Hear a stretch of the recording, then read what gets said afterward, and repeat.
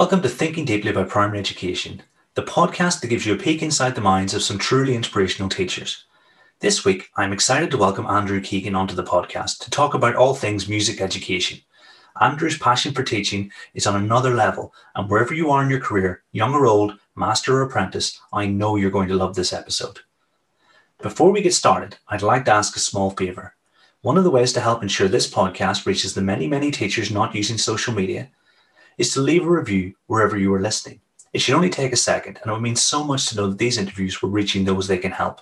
As a thank you, one reviewer will be chosen at random during episode 8 of season 2 and receive signed copies of Thinking Deeply About Primary Mathematics, Christopher Such's The Art and Science of Primary Reading, Shannon Doherty's 100 Ideas for Primary Teachers, Maths, and the Research Aid Guide to Curriculum, which features none other than Neil Almond.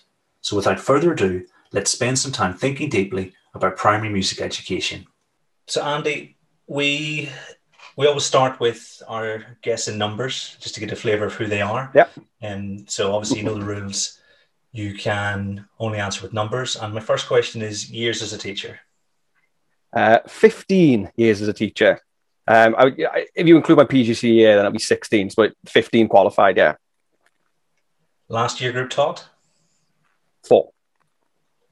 Most important year group? I'm going to go with -1. I mean reception with that one. Listening to other people, it's an impossibly difficult question to answer that one because everyone will have their reasons for lots of different things. But I think if you set up your reception really well, then you're setting up everybody else for good progress, I think. So I'm gonna go with -1, but I mean reception with that.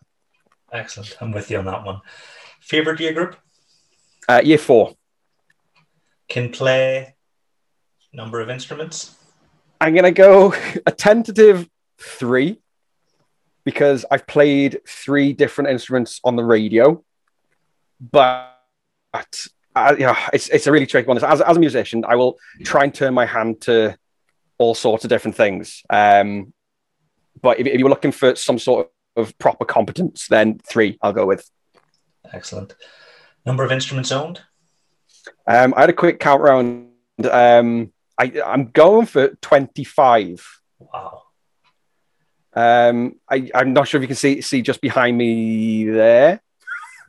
I've got a rack of 5 trumpets hanging up there just to add up a load of instruments. I've got lots of kind of weird and wonderful things. Like people will send me random brass instruments every now and then. And you can see that one there at the top there. I've got a post horn, which is 3 or 4 foot long, which is great. I've got random kind of antique stuff like that as well. So I'll go with 25 because I've got a load of percussion instruments as well. Some things that I've made myself just because, Nice, that's impressive. I think when we were going to go to Research Ed Cymru in, was it 2020? Did you have a competition that weekend as well? I did, yeah. So I played in I played for a brass band, and when pre-pandemic, then the brass band world is actually there's lots of competition goes on, and they have a national competition. I'm not sure if you've seen the film Brassed Off. Yeah. From the mid-90s. So the end of that, the competition they go to there at the Albert Hall is the championship section. It's like the Premier League. The absolute top bands go there. But what you have to do is you have to compete at a national level first. So they have what's called areas. So Wales is just one area, and England is split up into all sorts of. You got north, south, northeast, north. All sorts of different areas. So on that particular day, I'd actually been in Swansea competing in the Welsh area. And then I was supposed to jump a train to Cardiff to meet up with you guys to go to Research Ed. But the weather was so bad. It was during one of those storms. I can't remember the name of the storm now. But it was so bad that they'd literally cancelled all public transport and everything. And it was impossible to get there. Even driving would have been difficult because the motorways, there's a couple of stretches on the M4, which are quite busy, and they tend to close them in high winds as well.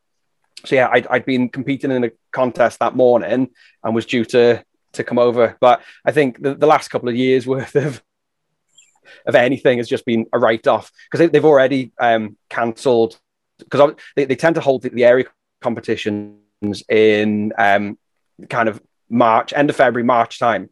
And everything's already been cancelled, which is understandable, to be honest with you. I think we're just waiting for a reset hopefully, fingers crossed, in the autumn, maybe, where things can possibly pick up again. It's been a real difficult time, actually, for musicians generally, because it's a massive outlet for lots of people. It's apart from being a social thing, I think this is the first year that I didn't play a single Christmas concert, for example. I didn't play a single Christmas carol at all, not even in school. It's been a really interesting, difficult year music wise. So yeah, I'm fingers crossed I'll pick up again. Yeah, because I'm just thinking, I think that Cymru was on February 29th-ish, and that was probably the last time anyone wasn't thinking, the worst thing that was happening was driving up the M3 or whatever in torrential rain at 11 o'clock at night, and then a couple of weeks later, everything was totally different. So back to the highest grade of those instruments? Grade 8. Lowest grade? Grade 8 on my trumpet. I'm going to go with 0.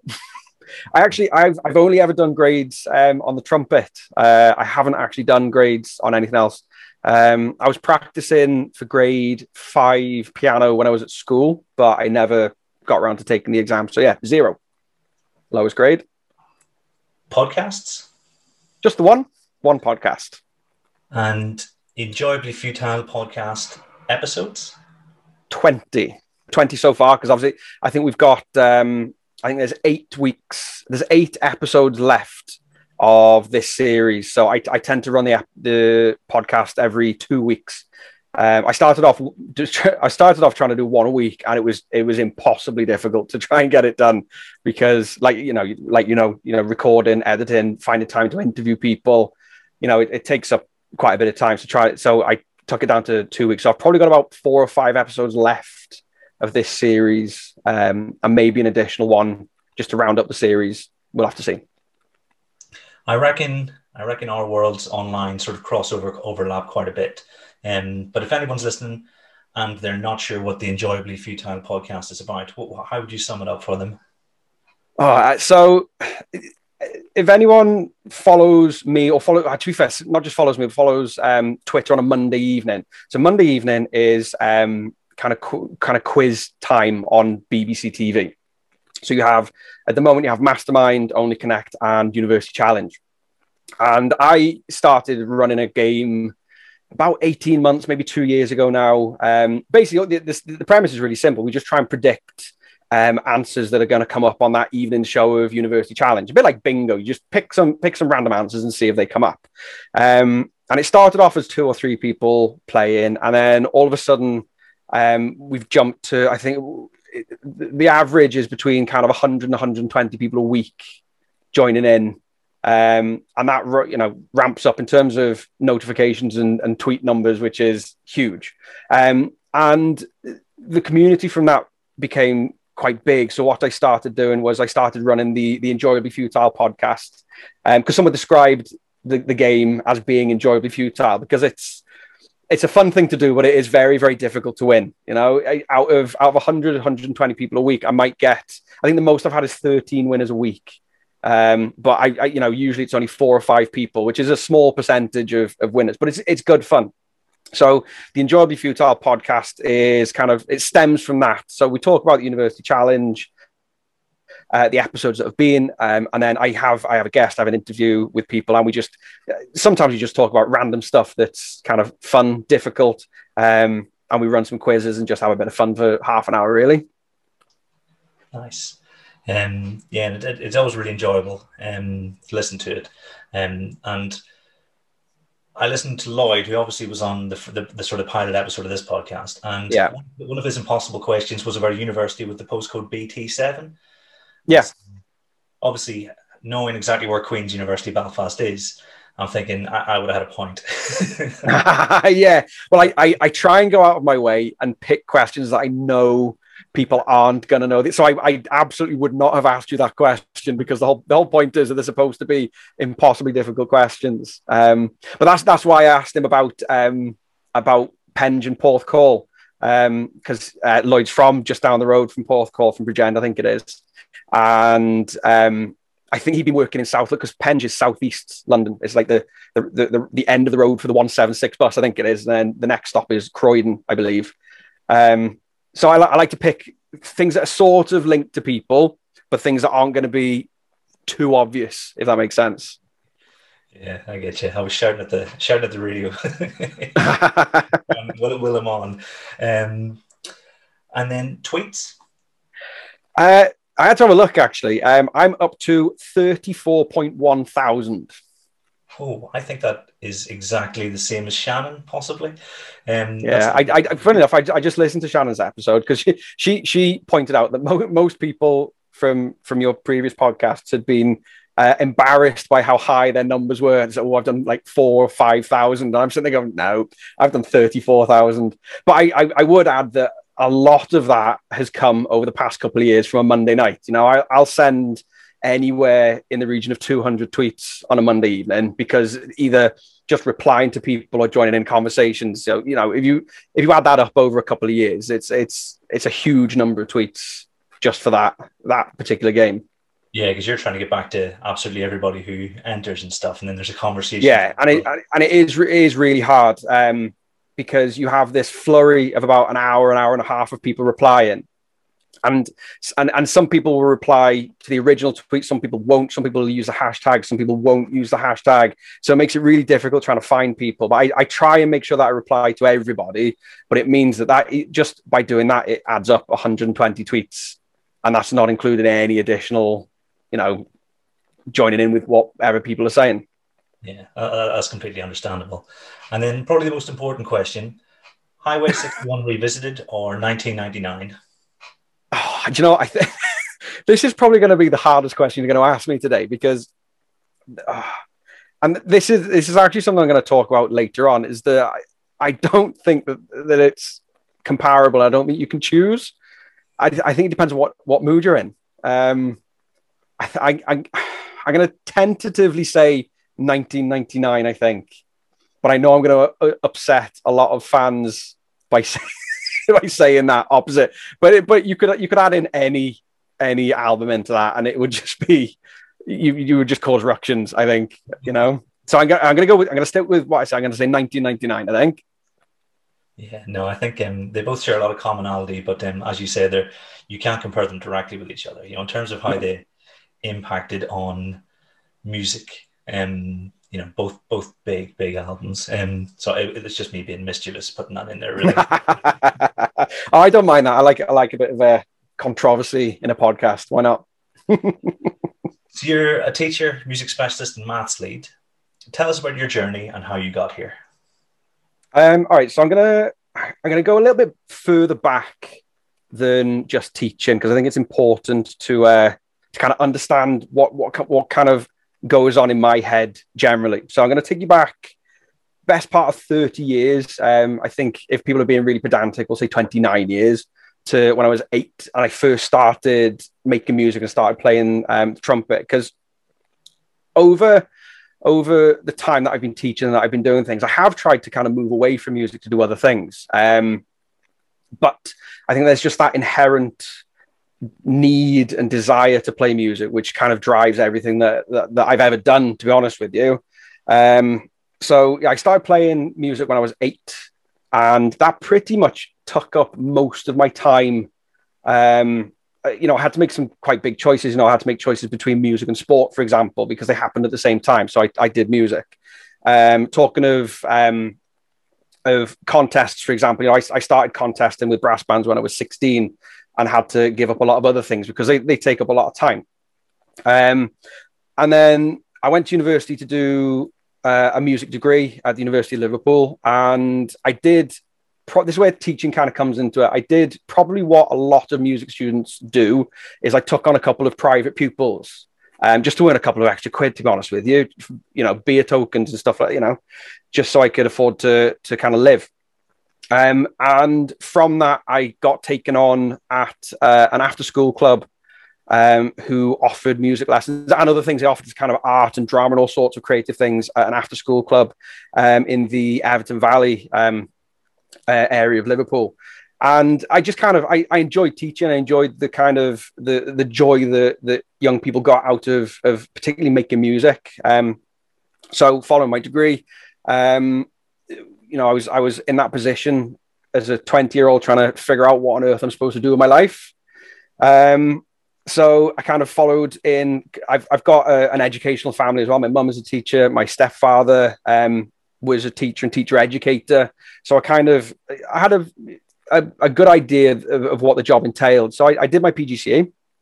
And then following that, the advice I was given was that if I wanted to find a job, the best thing to do would probably be to move to London, because jobs in Liverpool are very, very hard to come by. And I'm sure lots of people will have had this experience in their time. You're not necessarily going to be able to find a job where you grew up.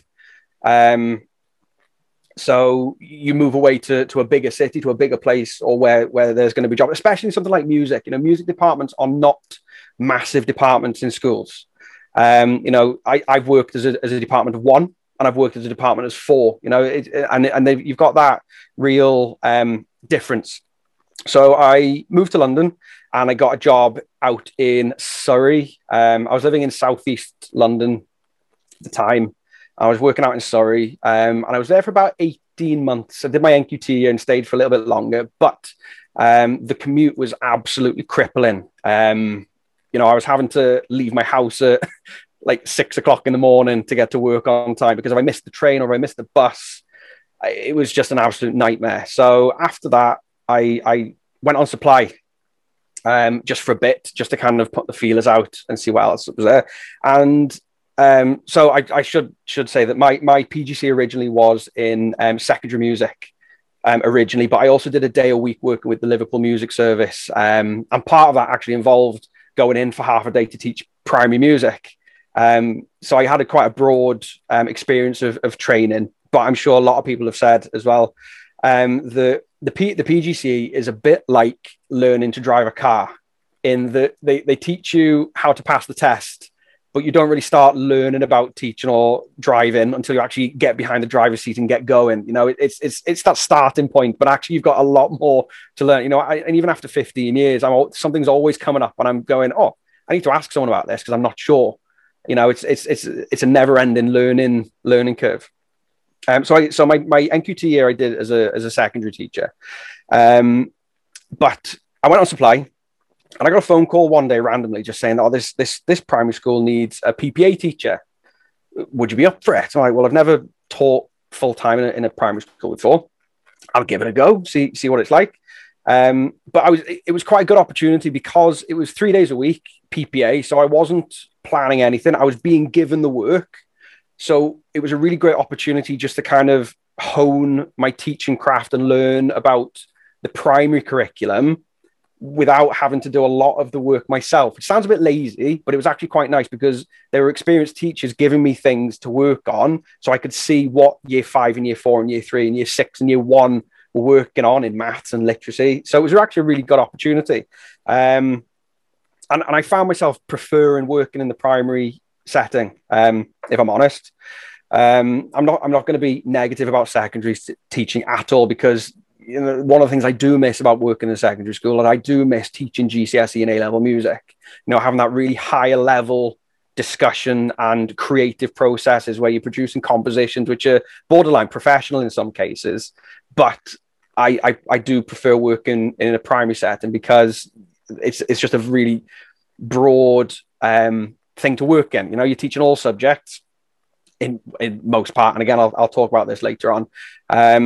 And it just comes down to personal preference, I think. And there are some people that will say opposite. They'll say that they much prefer working in a secondary school because they can't possibly see how they could work with the younger children. Whereas some people say they can only work with reception, for example, because they can't work with the juniors. It all comes down to personal preference.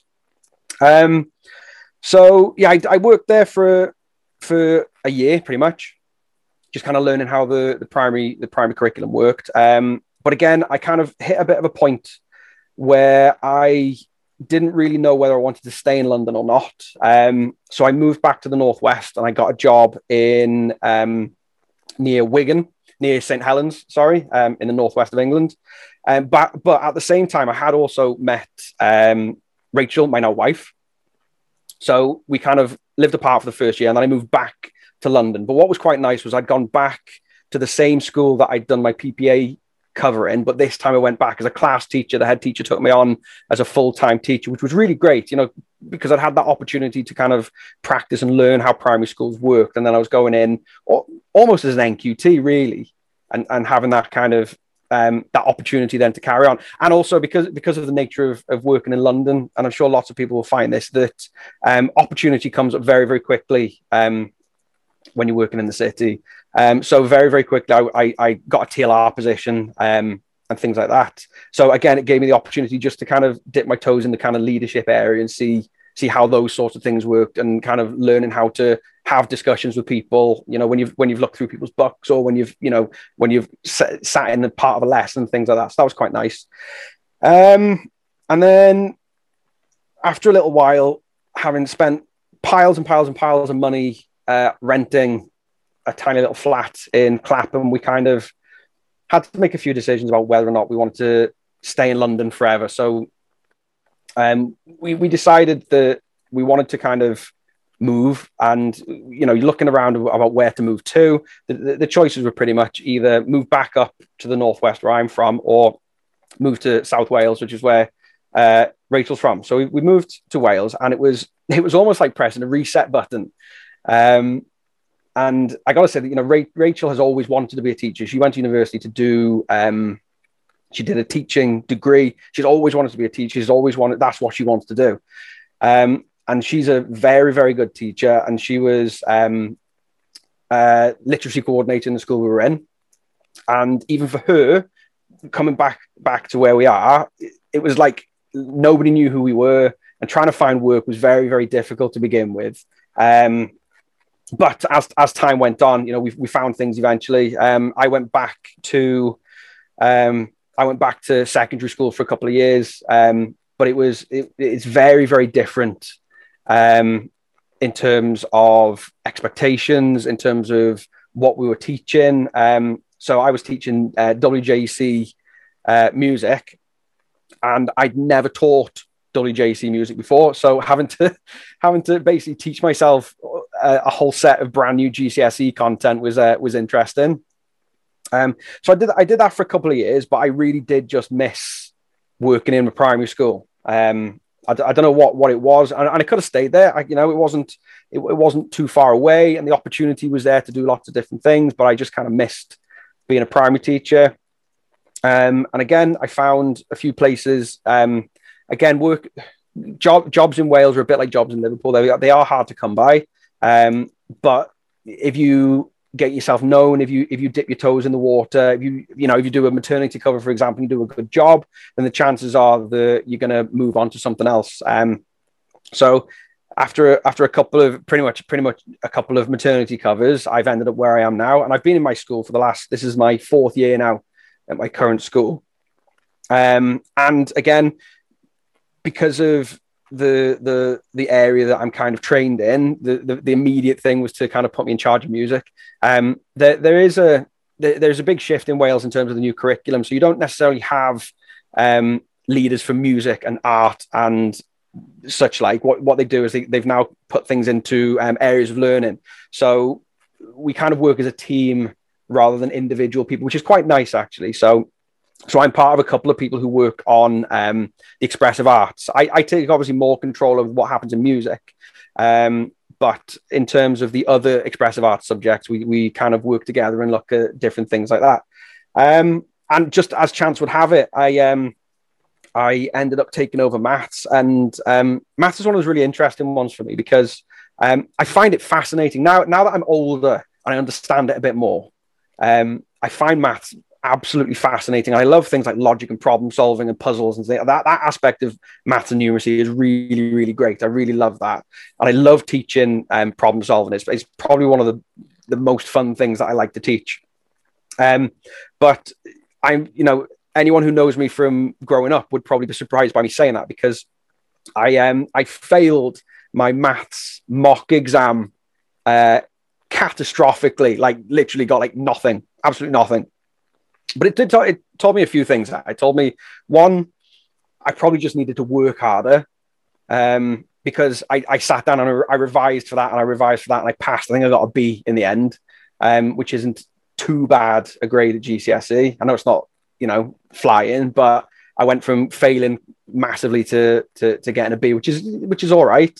But also, actually, it kind of drives a lot of what I feel not to do when teaching. Because I remember most of my teaching, with the exception of very practical subjects, because even music in my school was literally sit behind a desk and get talked at for an hour.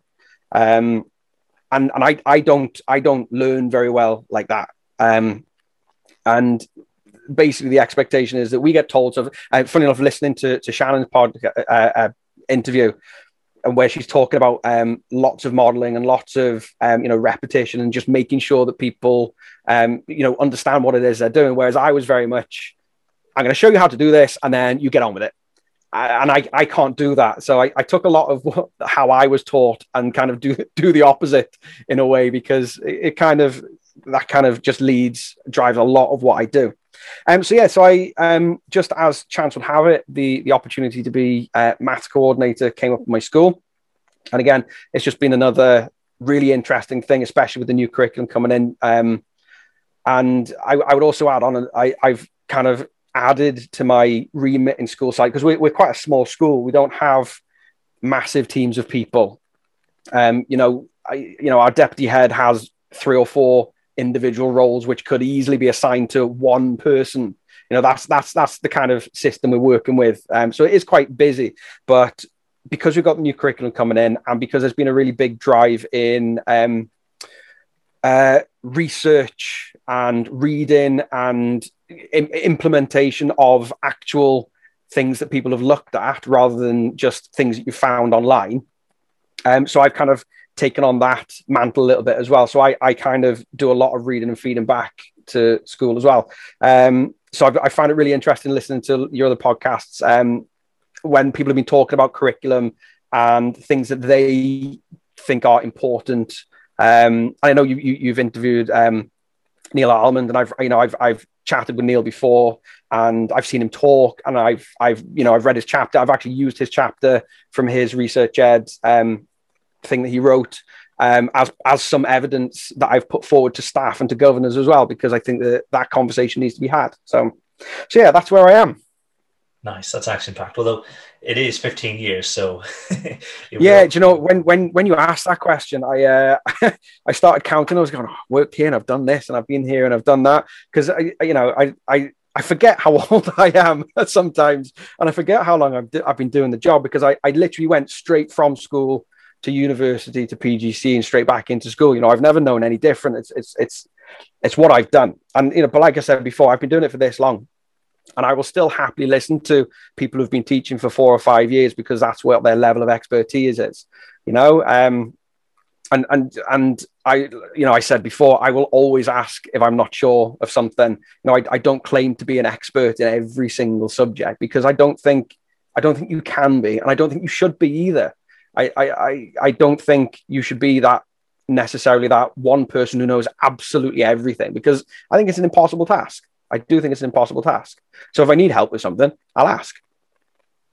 Yeah, because they said that like Isaac Newton was the last person to know everything about science that man could, because there is just too much information at the, in existence right now. And I think even when I think about my own relative expertise in mathematics, I still don't think I know half as much as I would like to, So yeah, it's really hard to quantify that. And I think it is in relation to whoever your conversations with. A lot of stuff came up there that was familiar. I moved to the southeast of England because I suppose my impression of Northern Ireland at the time was that once you got a teaching job, that was a job for life. And I think it might still be that way. Yeah, but I think one of the things that stood out was you saying about being lazy, in terms of not doing the plan and just focusing on your teaching. But I actually think that is how we should be training our least experienced teachers. So I'm a big fan of high quality textbooks. It comes up quite a lot on this podcast. Yeah. Basically, that's taking a lot of the burden of having to think about what I'm going to teach. so you can focus 100% on how you can teach it. How So are you going to teach it? Yeah. I don't think you're being lazy at all. And I think actually that's optimum conditions for, someone's professional development. Yeah. Yeah, that's fantastic. So obviously, as a very talented music specialist, you're extremely passionate about the quality music education in primary. And so my question is, why is music education important or perhaps essential at the primary level? So whenever I talk about music or whenever I go anywhere or write anything, I put a PowerPoint presentation together. I always start. It is a little bit cheesy, and it's getting a little bit old fashioned. But there's a I'm not sure you could class it as a meme necessarily, but there's an image you can find online, and it talks about all the different aspects of what music actually is beyond music. So you can delve really deeply into what music is. Music is mathematical. I did a talk for Brewed Cymru on some aspects of how music and math link together on a really basic level as well. I'm not talking complex mathematics. I'm talking kind of useful maths that you can use in the classroom. It's very mathematical. There's a lot of language involved in music. It's not just necessarily about listening to sounds. There's a lot you can gain from listening to lyrics or listening or looking at the background of some of the terms and terminology that are used in music. It can be very scientific. It's also very physical. If you've ever taken part in a really solid music lesson, if you're singing and joining in with something, it can be very, very physical. It is an art form, which means that people have got an opportunity to express themselves in a way that is important to them. And I think that's what people miss a little bit in terms of what music is that we kind of compare music teaching in primary schools with what we experience on a day-to-day basis, if that makes sense. So, we're surrounded by music and sound on a day-to-day basis. You just got to look at what people are experiencing and kind of consuming on things like social media, particularly things like TikTok and Instagram are filled with songs. But the problem is that you compare what happens in school with that, and it doesn't necessarily match up.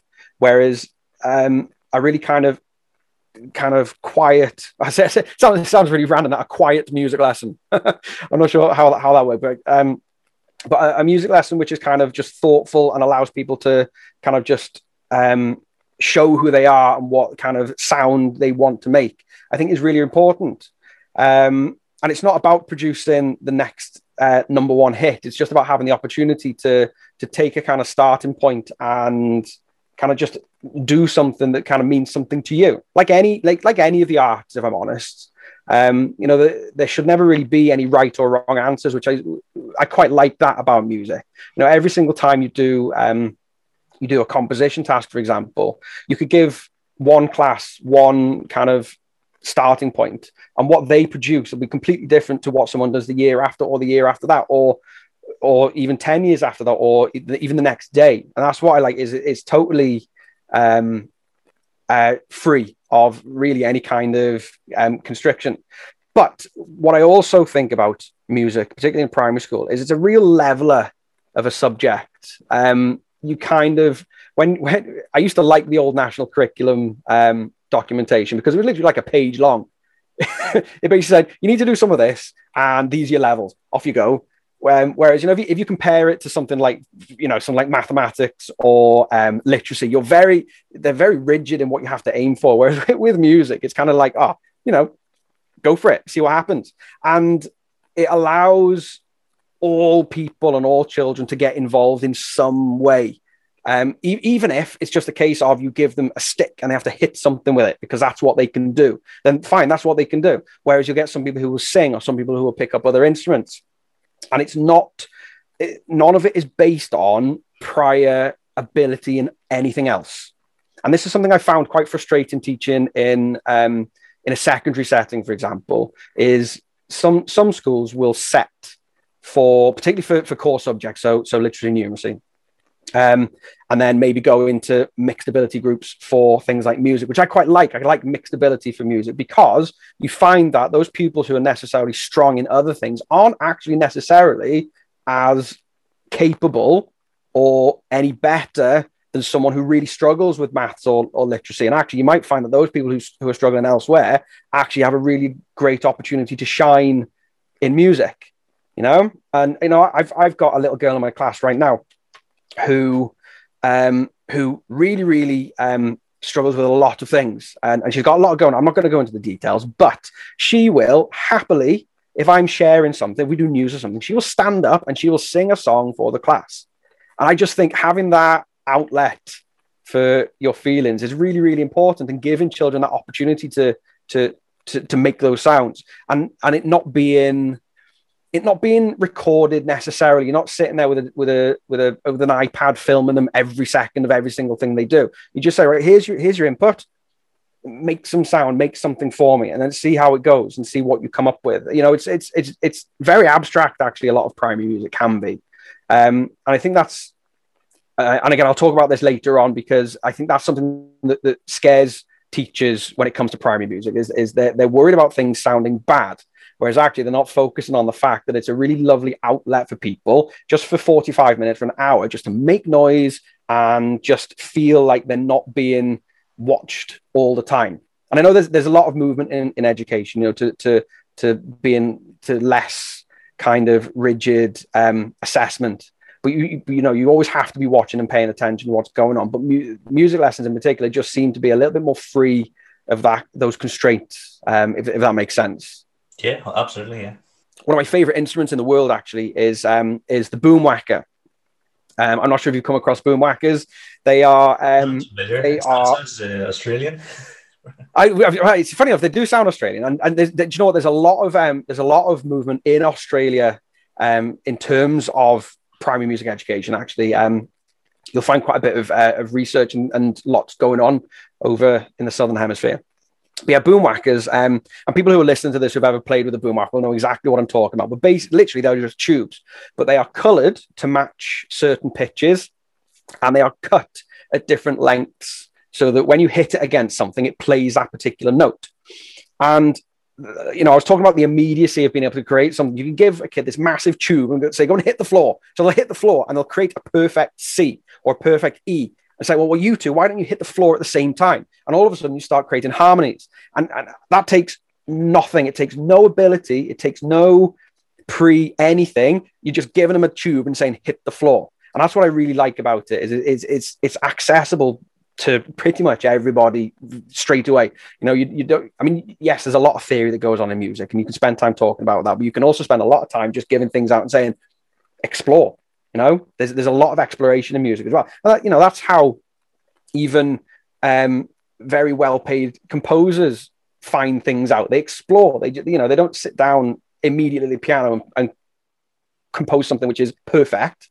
I know there are people that can do that, but, you know, 9 times out of 10 or 99 times out of 100 even, it doesn't work like that. You know, you have to spend some time just pressing buttons and filling. And I'm sure lots of people listening will remember the time when they were, particularly in secondary school, where you had the keyboards and you would sit there cycling through all of the different sounds you could make. And it was great fun. And you get to the DJ sound, it goes, DJ, DJ, and you love it. But actually what you're doing is you're exploring the sounds. And, you know, I've said it a few times already, but that's what I like about it, is it's very immediate. The result is straight away, you know, and the initial result might not be brilliant, but after a period of refining and working and teaching, you then get even better results. But as a starting point, you know, you can't go far wrong with everybody in your class having something in their hands and just making a sound. And even then, you know, you can buy books on using body percussion. Everybody's got, you know, everybody can make it some sort of sound. You know, everybody can use their voices if they can. I say everybody, that's a little bit broad, but, you know, people are able to create some sort of sound using something that they have. You know, you don't even have to have that. And again, I said before about some teachers being a little bit put off or scared by things not sounding good, but actually you need to make bad noises to find out what actually works. And I remember I did a training session with Only Men Allowed, the choral group from Wales. They sent a few people into school, and honestly, the warm-ups they were getting us to do were hilarious, but they were quite liberating as well. They were, you know, you were making these ridiculous, stupid sounds, but it was quite fun. It was quite fun wandering around the hall, just making these weird and wonderful noises with everybody else. And once you get out of, you get past that embarrassment of making funny noises, actually, again, it becomes really enjoyable. So yeah, I think that's where I am. It's a really accessible subject for everybody, but it's also an opportunity for anybody to be able to express kind of how they're feeling at any particular point. I'm quite fortunate in that I can sit down at a piano and play some stuff. I'm not by any stretch of the imagination a maestro, but I'm quite fortunate I can sit down and play a few things. And my head teacher will always come in, walk through the hall, and she'll say, I know how you're feeling today, because you can tell what I'm playing, and it'll change over time. And that's quite nice, as you can tell how people are kind of by how they kind of approach a task. The kids who are feeling really happy and energized when they've got a boom whacker will run around hitting loads of things and making loads of noise. And the others who maybe aren't feeling that way might just sit in the corner and tap it, but they're still making music, they're still making sound. So accessibility, I think, is key. Nice. I think I would classify myself as someone who absolutely loves music, listens, learns about as much as possible, but will admit that I never managed to fit in as much time as I would have liked whenever I was teaching, a full suite of subjects. But I think you've made a very convincing case as to why we should, and I'm thinking about the focus that mental health has at the moment, particularly at this very moment. But we've got this mode of expression and both in playing and in listening that actually existed for millennia. So actually we don't necessarily need to reinvent the wheel, just give the kids the tools. I've definitely seen those boom whackers before. I'd never heard the name. They were just in the music cupboard. They're absolutely fantastic. If you get a chance to, and anyone listening, just go onto YouTube and type in boom whackers, and you'll see some amazing performances of particularly percussion groups. People like I'm not sure if you remember Stomp. They were quite big kind of 10, 15 years ago. And they created a lot of music using things like basketballs and water drums and things that weren't necessarily classed as musical instruments.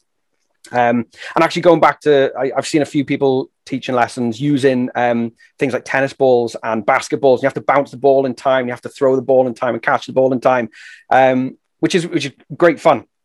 And you don't have to look very far to find people making it actually really quite advanced and technical music using things that are just everyday objects. And there's another group, and for the life of me, I apologize, I can't remember the name of them, but they perform songs on YouTube using tuned bottles. And again, it's something to behold because it's so impressive, to the point where they've actually worked out how to tune multiple bottles and play two bottles at the same time to create harmonies. And it's not just a party trick anymore. It's gone beyond being a party trick to being something that's actually really impressive. But yeah, just having that opportunity to make sound. But boom whackers are great fun. You just hit them and they're great. Yeah, like you said, given access to pitch straight away, you don't need to tune anything. Nope. You're making some harmonic sounds. Yeah, that's awesome. I'm totally with you on that. And I suppose my next question is, if you had to condense your approach, and I think you've already gone quite a ways to doing this, if you could condense your approach to the teaching of music to a set of guiding principles, what would they be? I think apart from just letting people explore, that's quite important. Children need the opportunity to explore things. I would probably say, first of all, don't be afraid of things sounding, I'm going to use in inverted commas, bad. There is no such thing as bad sound. I mean, you can interpret something as being a bad sound, and you can discuss why you think it is a bad sound. But actually, what this comes down to is even just one of the first questions you asked me, trying to make a judgment on albums. It just comes down to personal preference. What one person thinks is an awful sound or an awful song or an awful album, actually somebody else will think is actually the best thing they've ever heard. And a little bit of it, if I'm being honest, comes from snobbery. People can be really, really uptight about music when it comes to personal preference, and I'm not afraid to say that. But, everyone is entitled to their personal preference of music. Absolutely. If you look at my Spotify playlist, it'll be very, very different to yours, for example, or different to somebody else who's listening today. And that you are absolutely allowed that. That's one of the great things about art, is it gives you so much choice in terms of what you access and what you consume. But I think people need to not be afraid of things sounding like, and again, this is something that my teacher said in when we were doing GCSE, when I was 15, 16, and he said, I'm going to play you this, but it just sounds like pots and pans. But actually, to the person who created that, it meant something more. All right, it might have sounded to your interpretation was it sounds like pots and pans, but what that person was doing was they were producing something that was meaningful to them. So I think people need to be less afraid of creating things that to them may just sound like noise, which actually to the child is something which might be quite expressive. So don't be afraid of that. The other thing I would probably say is you need to be confident. You have to go in and be confident. If children see you panicked about something, then straight away it's going to be really difficult to get them on side. And I appreciate that there will be lots of people listening going, well, I can't sing or I can't play an instrument.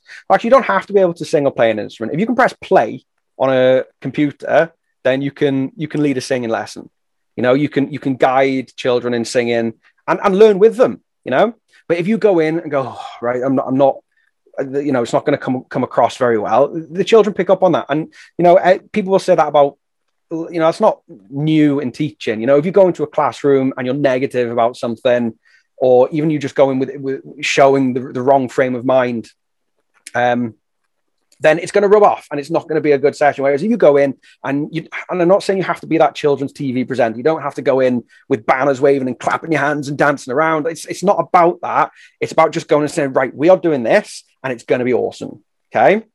And if it goes wrong, it goes wrong. But that's what happens in music. That you don't have professional musicians who walk onto a stage and are immediately perfect. They spend hours and hours and hours practicing and rehearsing and refining. Okay, it's that classic iceberg.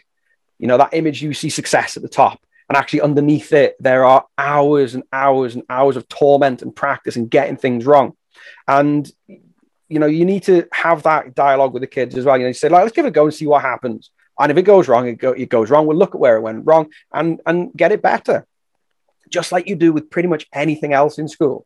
If you do a piece of writing, for example, you say, well, let's analyze our writing that we've done. Let's see where we can improve it. You can do exactly the same for a song. So you've got to be confident. You have to be positive and confident. But I would add as a caveat to that is sometimes that does mean you might need to do some practice. I won't walk in. I run on a Monday. First thing on a Monday morning, we do our singing assembly. It's the best time to do it. First thing, 9 o'clock. Here we go. Right, we're going to start our week with some singing. But I very much have moved away from click and play and sing along with the words on screen because I can. And again, I'll talk about this in a little. It comes up a little bit later.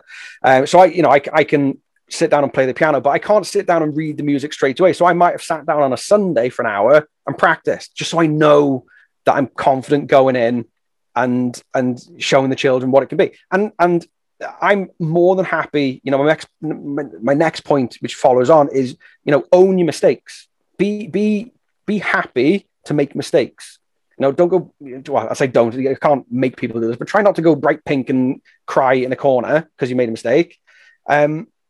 Because everybody does make mistakes. I've been to professional concerts that I've paid for where people have made mistakes. I remember going to see the Lion King on the West End. That's a proper professional performance. And halfway through one of the scenes, they literally stopped everything. They took all the actors off, and a little tannoy came over saying, "Such and such has happened. We've had a technical issue. We'll get it fixed as soon as we can." And then they carried on. And no one batted an eyelid. They weren't bothered by it at all because these things happen. And you need to take that approach in music lessons. If you make a mistake, it doesn't matter. If you sing a wrong note, it doesn't matter. If you get a word wrong, I'm the worst for it, actually. I get words wrong all the time, like permanently. I always get words wrong. Yeah, I'll be happy to sing it away and I'll suddenly start singing the wrong notes and all the kids will start pointing at me going, what are you on about? It's supposed to be these. And And again, playing the piano in assembly in front of 200-300 kids, and I'll play a wrong chord or something, and the whole thing doesn't descend into chaos. It's just a mistake that is brushed over. I could tell you a story. I was playing the national anthem. I was playing the Welsh national anthem for a prize giving. All right, it was my first year at this school, and it was one of the first years that I'd actually lived in Wales, so I didn't really know the national anthem very well. So I thought, right, I'm going to have to do some practice. I had a free period, and so I sat down. I looked it up, because what I tend to do is I look up the melody and I look at the chords and I kind of busk from there. So because for me that works a little bit better. So I found the melody and I found the chords. I was like, right, the Welsh national anthem is in E flat. Here we go. So I practiced and I practiced and I practiced. And I had this little scrap of paper with the chords written on. And I practiced and I practiced and I practiced. I was like, right, so I think I can do this. I think I can make this work. I practiced with, I was doing a singing unit with my year 8 classes at the time. So I thought, I'll practice with them. We'll practice together so I know what I'm doing. So then the night came to do some music for the prize giving. And this hall was massive. I never really paid attention to how big the hall was until it was filled with people. It was filled with all people who won awards. There was some quite important, like the mayor was there. There was all sorts of quite important people in the school. Like, right, okay, here we go. So we get to the end, and we need to do the kind of the roundup and play and do the national anthem. So I sit down and I open the piano and I go, right, where's my bit of paper? And my bit of paper was nowhere to be seen. And there was no way, because of where the piano was, there was no physical way of me getting from the piano to the music department to find my piece of paper to get back in time, because they were literally standing up waiting for me to start playing. I was like, right, I just have to wing this and see what happens and go for it. So I started playing. So I played the introduction, and it was right. People started singing when I started playing. I was like, oh, brilliant, this is going really well. So I'm playing the national anthem. Okay, here we go, we're getting there. And then we get to the chorus. I go, oh, here we go. So I did a really big rousing rumble on the piano. I played a massive chord, and everyone's singing. They're going really wild. If you've ever watched Welsh people at the rugby, for example, singing the national anthem, they love it. They go absolutely wild for it. We're going brilliant. And then we get to the final little bit, and it was brilliant. So I thought, well, do you know what? I'm going to do a second chorus. I'm going to go again. I'm going to do it again. So I went again. And they were there. They're going, rah, really loud. And it was brilliant. I felt great. And then we got to the end. And I don't know what came over me. But I got to the end. It went, and then all I needed to do was play an E flat chord. And do you think I played an E flat chord? No, I did not. I couldn't even tell you what I played. It was something totally random, right? I think there was an E flat in it somewhere, but it wasn't an E flat chord. So I played this chord, and it sounded like this really kind of alternative jazz chord I'm going to go with. It was something like that. And you could see one of the other music teachers standing next to me, and he just looked at me. He was like, what on earth? What are you doing? And the head of department for the performing arts was there looking at me, and the front row of people kind of were looking at each other going, what was this? And then I played an E flat chord and stopped. And everyone was kind of looking around going, okay, that kind of worked. But even, the point of that is that you've just got to own your mistakes, and you've just got to go with it. And that's what I quite like about music stuff, is that particularly in primary schools, you know, kids are going to make mistakes left, right, and center, and you just got to kind of go with it and enjoy those kind of moments. Because that for me is possibly one of the best stories I'm quite fortunate that, you know, as a musician, I've had a lot of opportunity to do stuff like that. And, you know, having rehearsals where you've got squirrels running through the hall and all chaos, you know, breaks loose. But yeah, and it's the same in singing assemblies. You know, you have a singing assembly where, you know, you might not have practiced enough or something's happened. And as long as you kind of, you know, honest, you go, well, do you know what? I made that mistake. It doesn't matter, because that actually filters really nicely into your lessons, because you take that kind of, you take that viewpoint with you, and you make a mistake, or the kids make a mistake and say, well, do you know what? You've seen me make mistakes. I'm 30 years older than you. I still make mistakes when I'm playing for everybody. So it doesn't matter at all. All right, when we come to record it, we might need to do it again to get it right, but it's not the end of the world. So yeah, I would say absolutely own your mistakes and be honest about the fact that people make mistakes. Even people who've been doing it for most of their lives, who are paid to do it, still make mistakes. I think that's really, really important. I am. So, yeah. I'm really glad you played the E flat, because the thought of a whole room of people with that sense of dissatisfaction inside that oh yeah, you didn't complete the phrase. Sometimes I'll intentionally listen to the end of songs just so I can get to the conclusion. Yeah. But yeah, 100%. And I mean, I'm thinking about maths lessons when you're talking about these music, and I think that'll be really helpful to newer teachers, because singing is something that I'm not a fan of doing in front of other people. But like you say, knowing that it's okay to make mistakes, no one's expected to be perfect, try and throw yourself into that situation early on in your career. And then it gets easier as time goes on, but equally, like I always say, if you're going to give kids a maths problem, do the maths first. It'd be something similar with, prepping for a music lesson.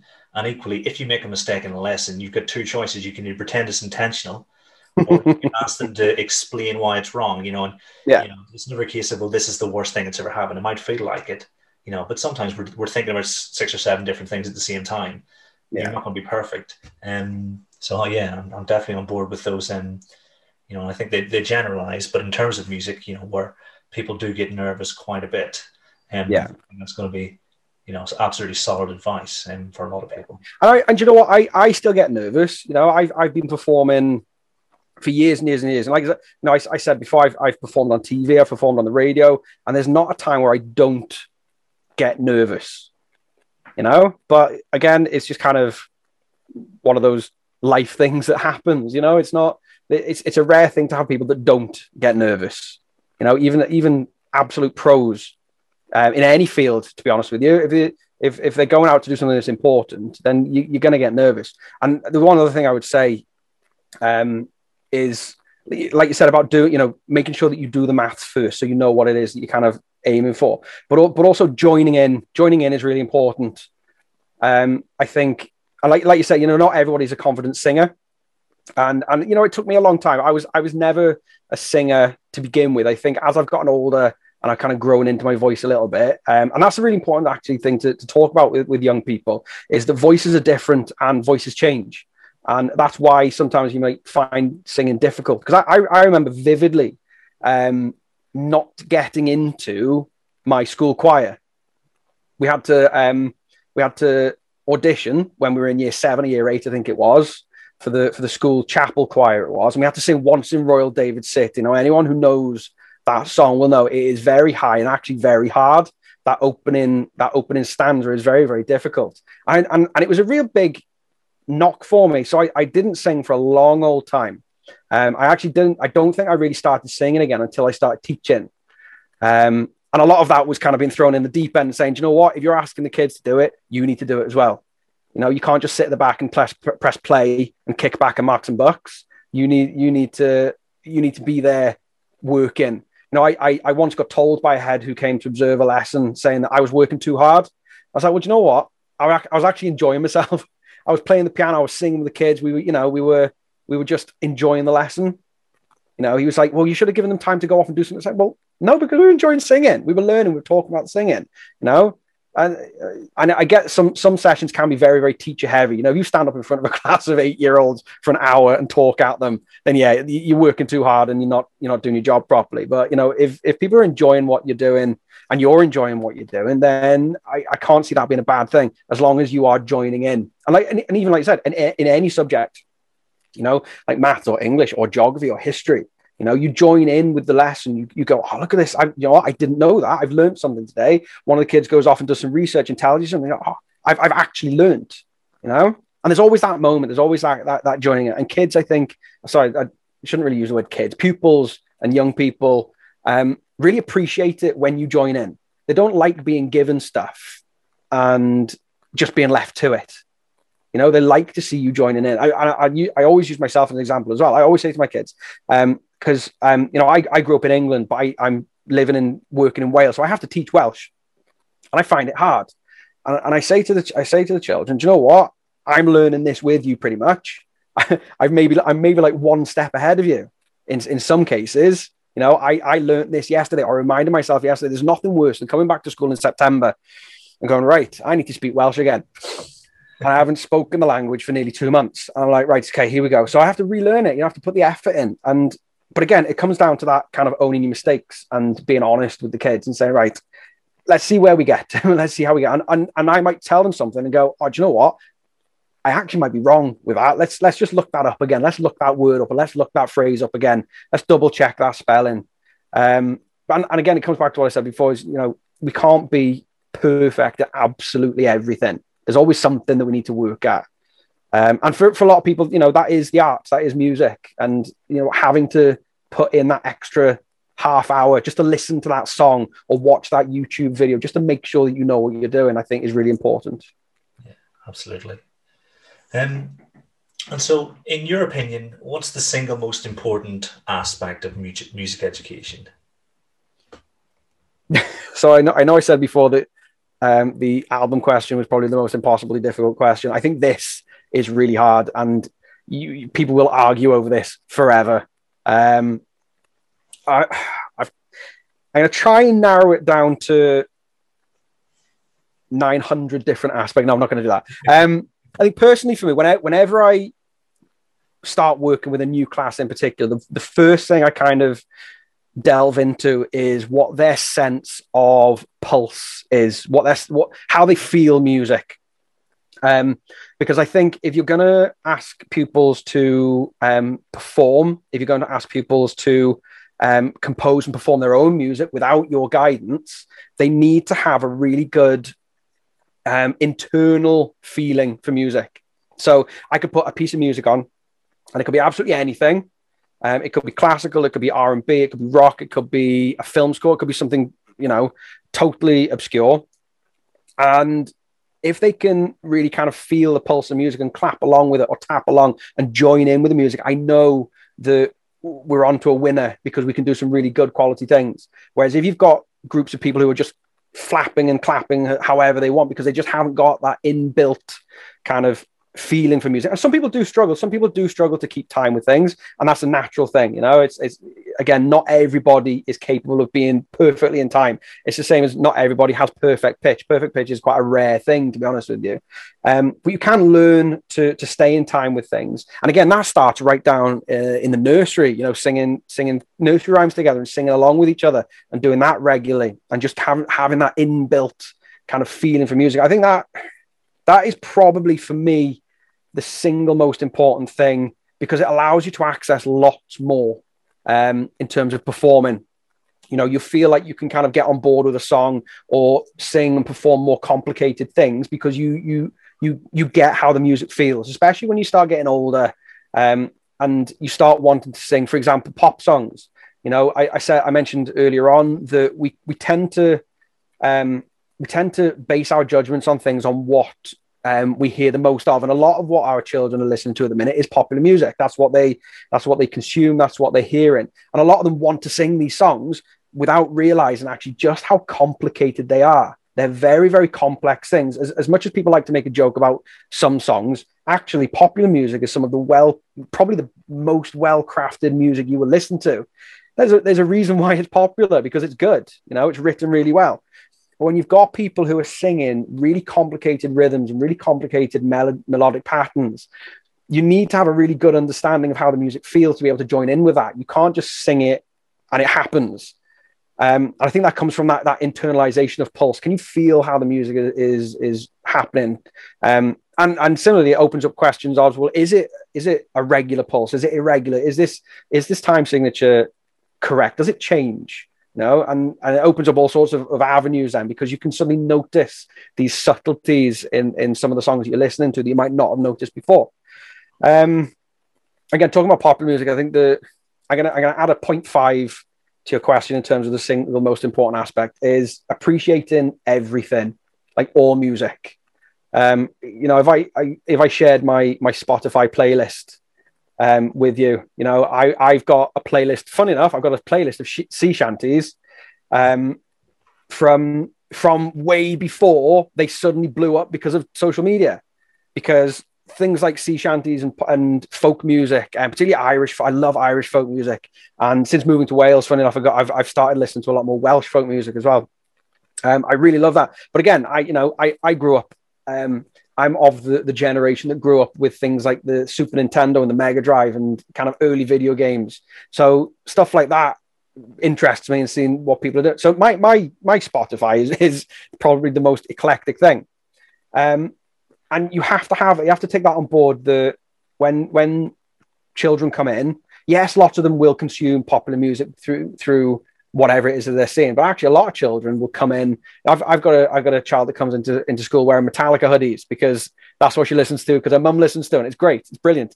And then you get other people who come in wearing, or other band things, and you get people coming in with this, that, and the other. So I think it's that wider appreciation that everything is valued. Every aspect of music is valuable to somebody. And like I said, going back to the pots and pans that I told you about before, someone who's gone out of the way to create that. It's not just someone's fallen down the stairs and recorded and gone, hey, there's my music, and it's having that inbuilt appreciation, so you can put something on for someone for a class, and you don't have them sitting there giggling, going, "Oh, look at them! They're singing. Those men are singing high." Well, yeah, men do sing high. Let's play a song by John Legend. Listen to how high he's singing. You're going to laugh at him? No. Well, why not? So it's having that, making sure that you have that kind of respect for everything that's created. But yeah, that was my 0.5. I think overall, if you can develop a really strong sense of pulse and feeling for music, you can then go on to appreciate the craft of pretty much any other music that you listen to. So that's a great answer. And I think Spotify over the years has really broadened the amount of music you can have access to. Yeah. Like at the minute in work, whenever I'm sort of really focusing, I'll listen to is it Rangas? Sort of like that Indian classical music, Yeah. And I wouldn't have had the opportunity to do that 10 years ago, but it's just totally different. So you can almost zone out completely. Whereas if you listen to stuff with lyrics and things, it's a different story. I'm with you. I think, definitely can learn, and children do, because I'm thinking about my own kids, and not clapping in time when they're maybe 1-2 years old, but by the time they're 4 or 5, they've had that practice, and then you can do so much more, because I'm thinking back to when we're talking about playing instruments ourselves and things, a lot of the time you'll have a sense of where the root of the key is, and then you just sort of go with the flow, don't you? So you're almost opening those doors, for the kids to do that, down the line.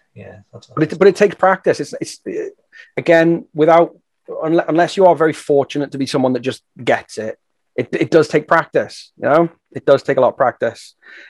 So talking about Spotify, I know Spotify are a little bit questionable in terms of how much money they give to artists, but in terms of broadening horizons, in terms of what you can access, it's brilliant. We actually run a thing, talking about appreciating music. One of the things I introduced as part of our music assemblies, our singing assemblies, was every class gets an artist of the week. And I have a bank of about 50 artists from across genres, from all sorts of things. And some of them people will have heard of, some of them they won't have heard of. And basically what they do is they send their helper up on a Monday, and they take a random card out of the box, and then they take it back to the class. And then that week, that teacher can listen to music by that particular artist. And they can do it however they want. They can do it while kids are working. They can do it. I quite like to find a 15-minute period, that 15 minutes prior to lunch or something like that, where you kind of wrap things up, and everyone's kind of like, oh, we've finished a bit earlier. What do we do? So I fill that time in with listening to our artist of the week. And again, that just through that simple act has actually really broadened how much music was consumed in my school, like immediately overnight. And again, you weren't necessarily just having to have people asking, oh, can we listen to this? Because that's what I like. You were playing things to them, and people were finding actually they were enjoying it because it was something they'd not heard before, or they were making that, because one of the artists I put in there was Hans Zimmer. I'm a massive Hans Zimmer fan. Have been for a very, very long time. I think actually as his work's gone on the last 10 or 15 years, he's got even better because he's kind of branched out, you know, early Hans Zimmer 2000s kind of, you can almost tell that it's his work because you can almost hear it, the same themes popping up in films. But then he kind of started branching out. He wrote the music for Planet Earth 2, I think it was, or Blue Planet 2, sorry. And that, if you get a chance to listen to an album, that is absolutely outstanding music. It is unbelievable. But, you know, people were listening to it going, oh, I didn't realize it was this person and that's what their name is. I've heard this before and I like it. It's something that I've, you know, or giving them, Brian Tyler's another one. Brian Tyler is a film composer, but he does really great kind of fusions between kind of really heavy rock music with orchestral music, and it's brilliant. This is great action music, and people are listening, going, "This is awesome stuff. How have I never heard this before?" It's like, well, you probably have. You just haven't noticed before, or you didn't know what the name of this person is. So yeah, just through that simple act of it sounds awful, but almost forcing people to listen to different types of music has really broadened the kind of horizons of what people listen to. And because there's so many artists as well, and one of the rules is you're not allowed to have the same artists as you've had previously. You're never going to get the same artist twice in a year because there's more than the 39 teaching weeks worth. There's over 50 in there. And depending on which teacher you give them to, depends on how they will consume it as well. So one person will listen to, say, like I know one of our teachers, for example, is a massive Take That fan, and Take That is in there.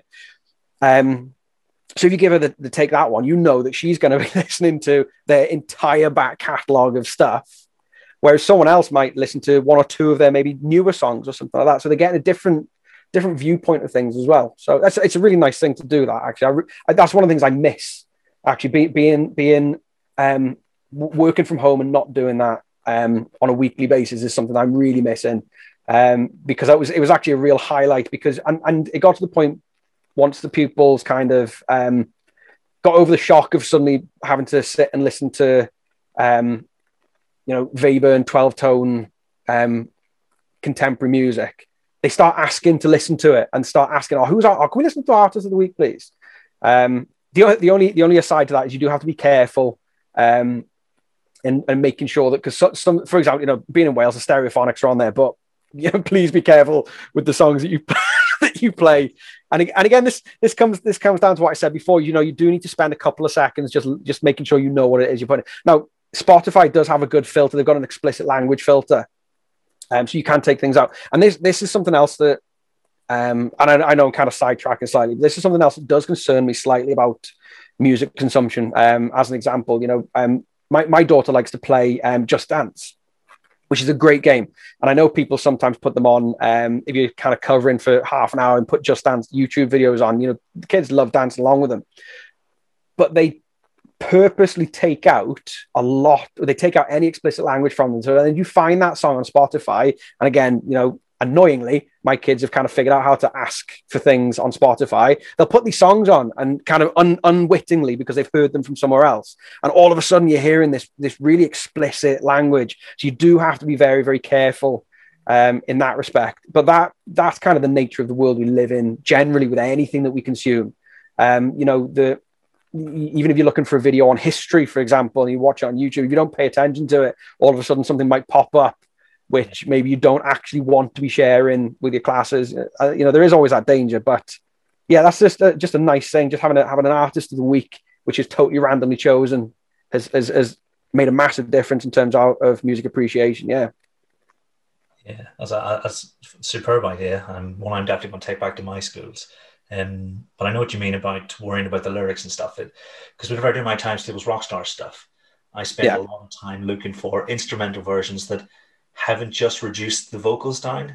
So if you put on a Green Day song from the mid 90s, there's a fair chance you're going to get a good few swear words in order. And so it's spending time finding those tracks that you get the essence of the music, but you don't get you don't get the sort of the negative, I suppose, negative side of primary kids. But again, that's all about. You're right. It's not negative. It's just it's not necessarily appropriate for the ages that, as adults listening to music, we have a very different understanding of what it is that we're listening to compared to our young people. So, yeah. As far as prep work goes, listening to music, that's not a bad thing. I know, not at all. The PBS session. And so, what is it that schools should provide a stellar music offering?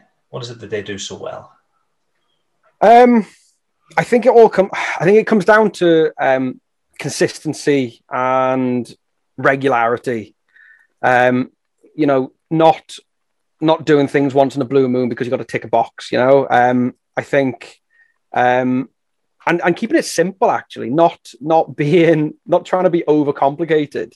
When you break down actually what pupils need to know and be able to do in primary music, it's not groundbreaking. It's basic skills. It's the kind of stuff where if you went to your local, the comp that your school feeds, for example, your feeder school, and if you went around each department and you said, what do you actually want them to know when they come up to school? When they come up to year 7, what do you want them to be able to do? Most of them will actually just say, please just teach them the basics. Just teach them the absolute basics. And if you get the basics right, so like I said before, getting that really inherent sense of pulse and performance and that ability to just join in and do things, I think is really important. But the only way you can do that is with regular sessions. And so that's one of the reasons why we do a regular singing assembly. I'm not talking just singing a song at the start of the because every school does that. Everybody puts the words on the screen, presses play, the kids sing along with it. Oh, this is really great. And then you do your assembly, you tell a story or whatever. Whereas actually having a dedicated music assembly where I'm actually teaching them to breathe, I'm teaching them posture, I'm teaching them to sit up, and I'm actually using that assembly time as a lesson. I'm not just treating it as a let's get together and have a little chat about all these things that I want to tell you. I'm actually teaching them and moving on. Because I am well aware. I remember when I spoke at the New Voices conference a couple of years ago. One of the things I did was I did a breakdown of my timetable, and I'm massively aware that teachers across the land have such little time on their timetables.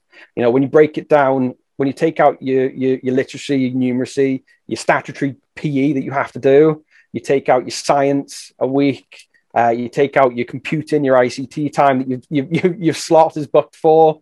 It doesn't leave you with a great deal of time, when you've still got to teach humanities, you've got to teach RE, history, geography, you've got to teach art and drama and dance and all these. I'm well aware that teachers are short on time, but just finding that time, like I said, that 15 minutes before lunch, listening to something and talking about it in a musical way actually is quite useful. We do a thing. There's a really big thing in Wales, which is called Slot Drillio, and basically the idea is literally 10 minutes. That's it, daily, where you have a pattern for that week that you just need to practice. It's literally just asking a question, asking and answering, and you do it every single day. And the payoff from that is massive because it's that retrieval, that constant retrieval practice, and the same works for any subject, if I'm honest, and particularly in music.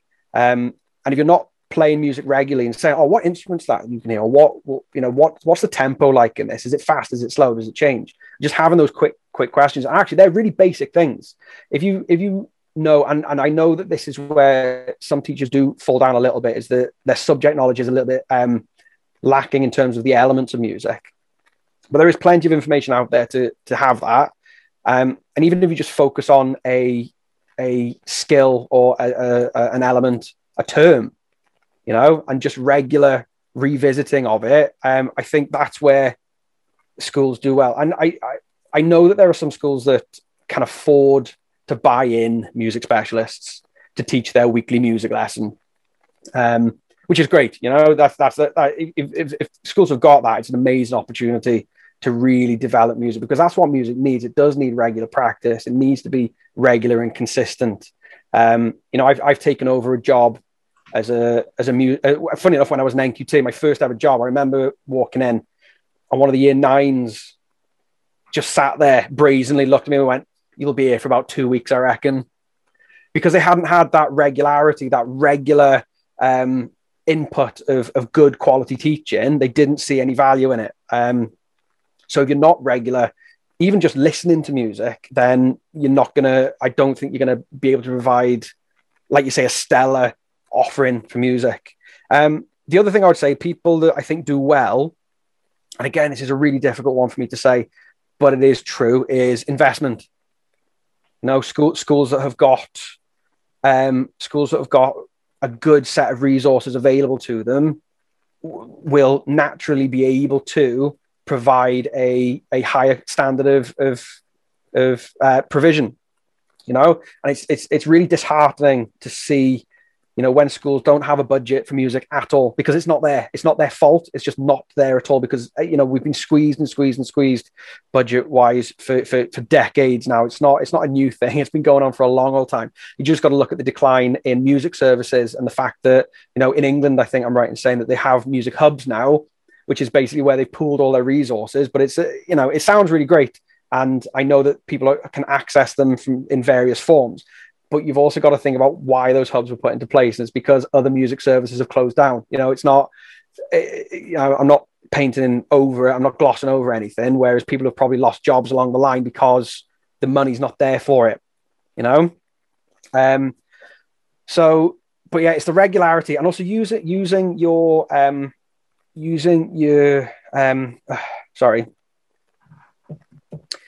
specialists in school.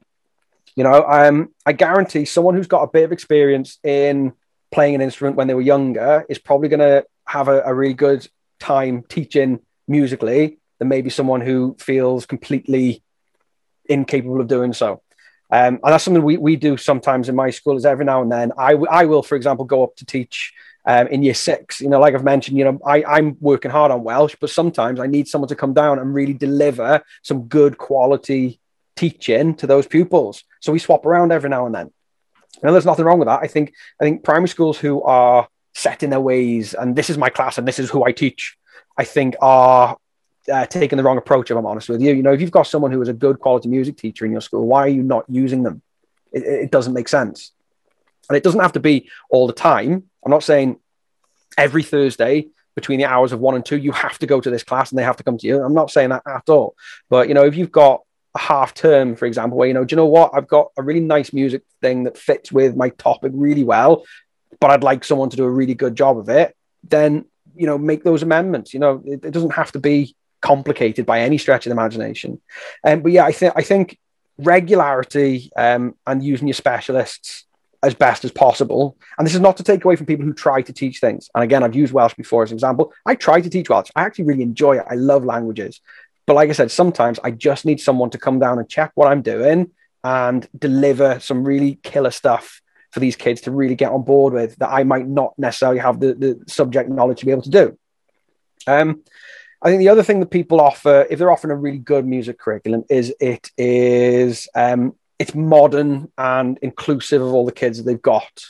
I think people who still refer back to things that they did 30 years ago maybe need to have a look at some of the things that they're getting. And I'm not saying that some songs that were written a long time ago are not relevant. However, sometimes you just want to get the kids involved. You just want to get them singing stuff that they recognize and they understand as well.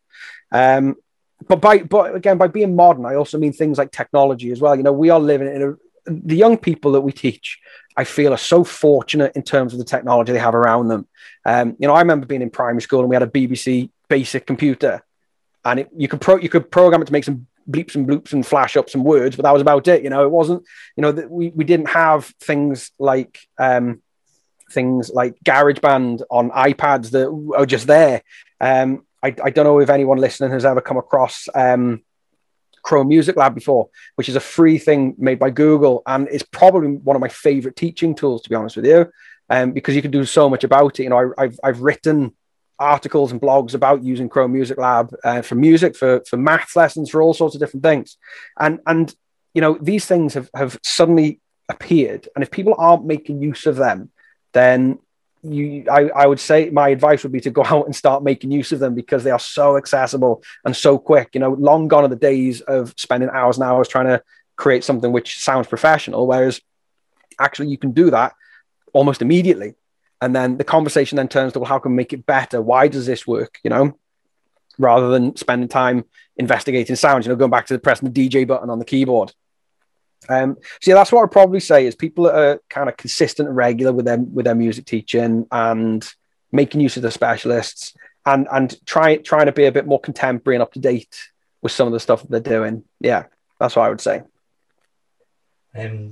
Whenever people are answering, I always try to keep a track on, well, I'm going to ask about this and this, but so many high quality tips and pointers and advice in here that I think it's impossible to, I'll still have questions tomorrow. I'll be like, oh, I should have asked Andy that.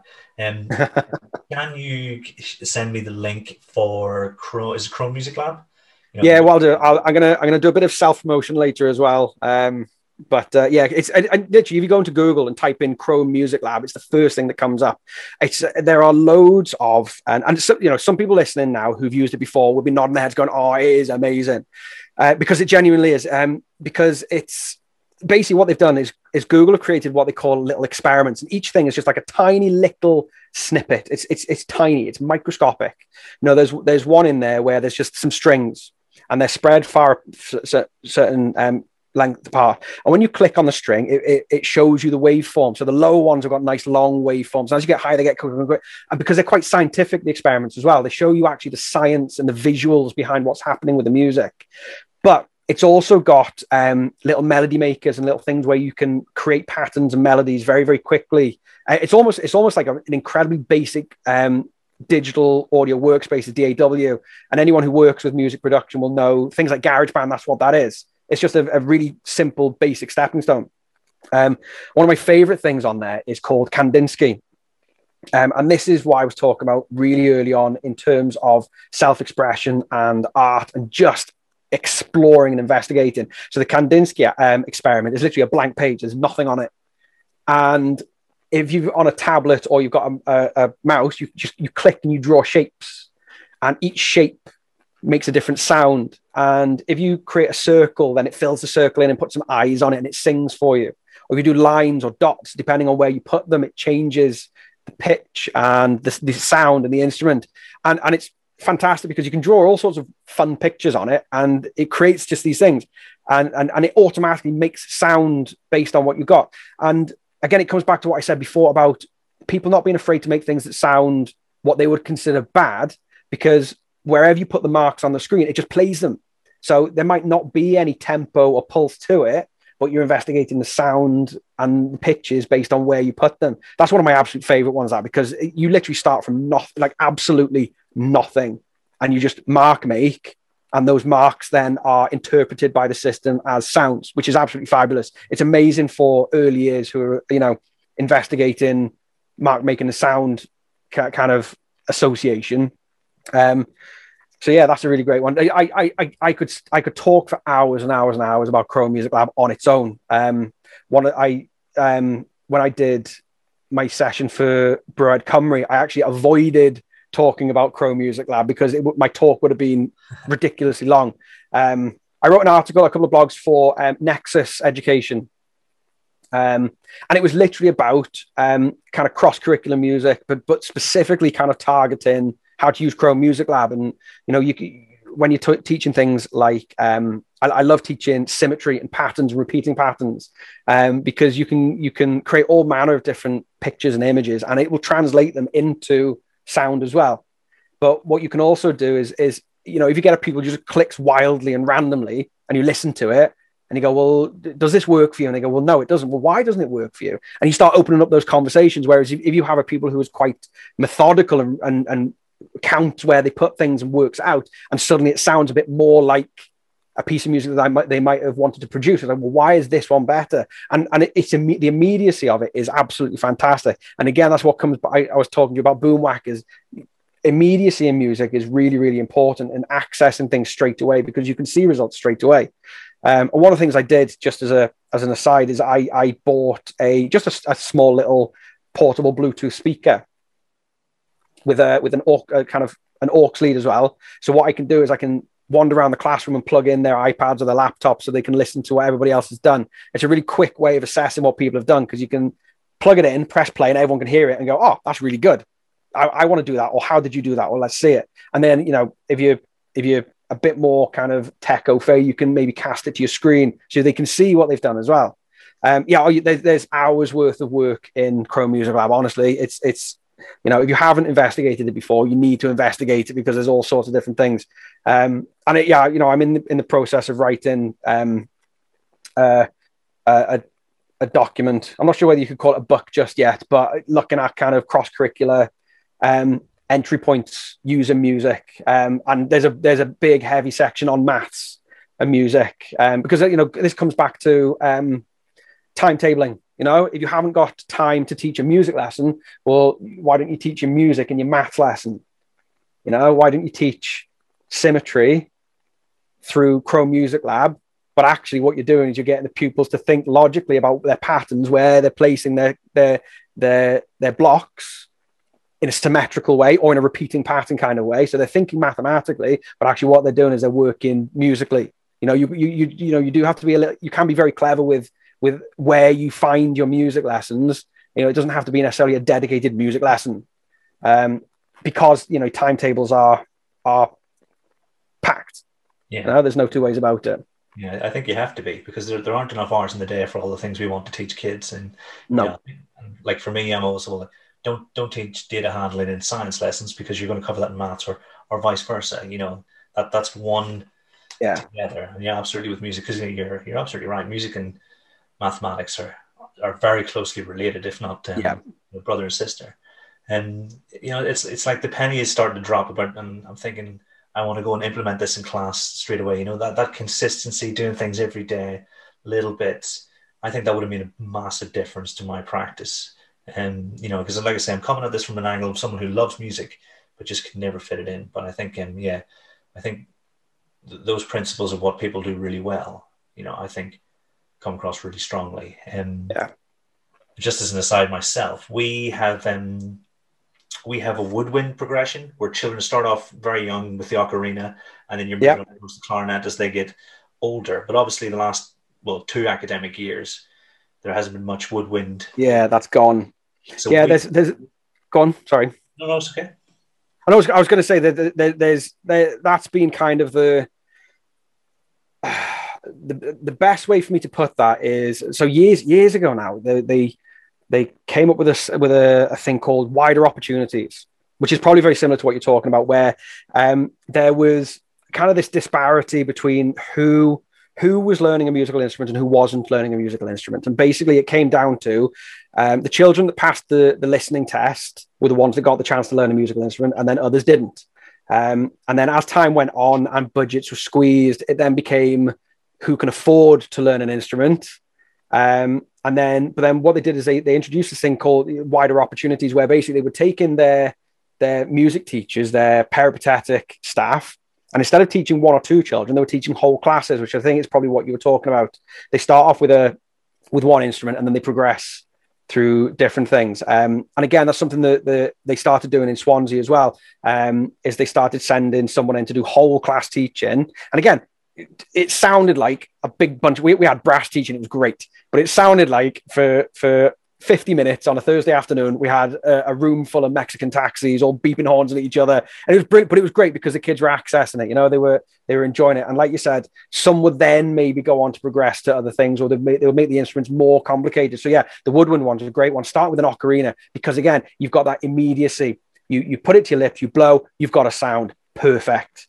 And then as they get older and understand how that instrument works, and I got to say, you know, think something like a clarinet, I really struggle with reeded woodwind instruments. I that's one instrument I would happily admit to not being able to play at all, because I really struggle with it. So yeah, and just as you say that, I'm thinking of walking past Year 5 on a Thursday afternoon, and you know, it's almost a bit like you know, in Star Wars in the cantina thing.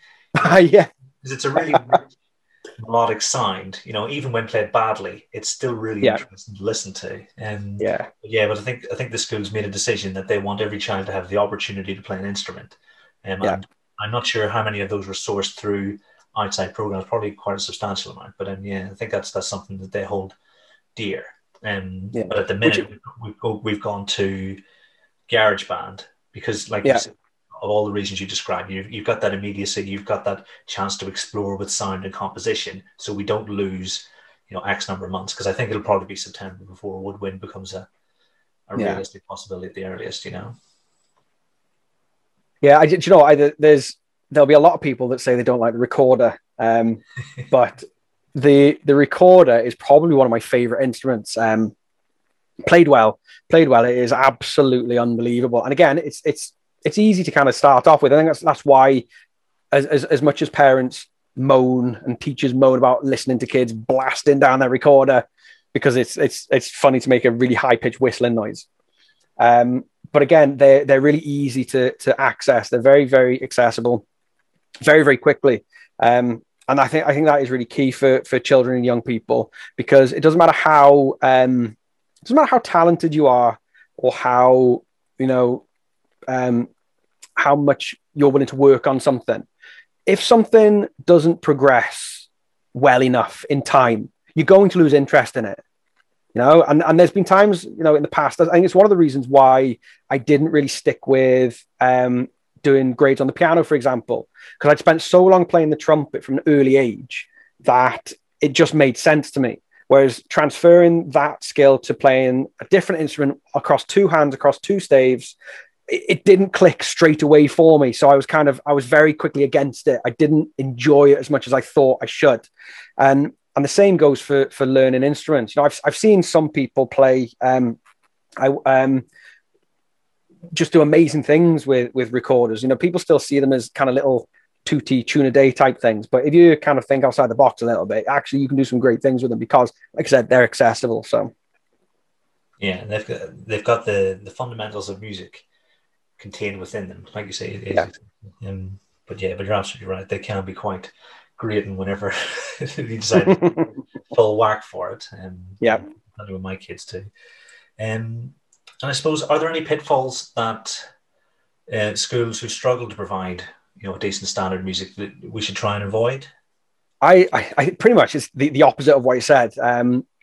I mentioned earlier on where I'm not a big fan of people teaching a music lesson just to tick a box to say they've taught a music lesson. And the same goes for everything. It's not just music, it's any subject.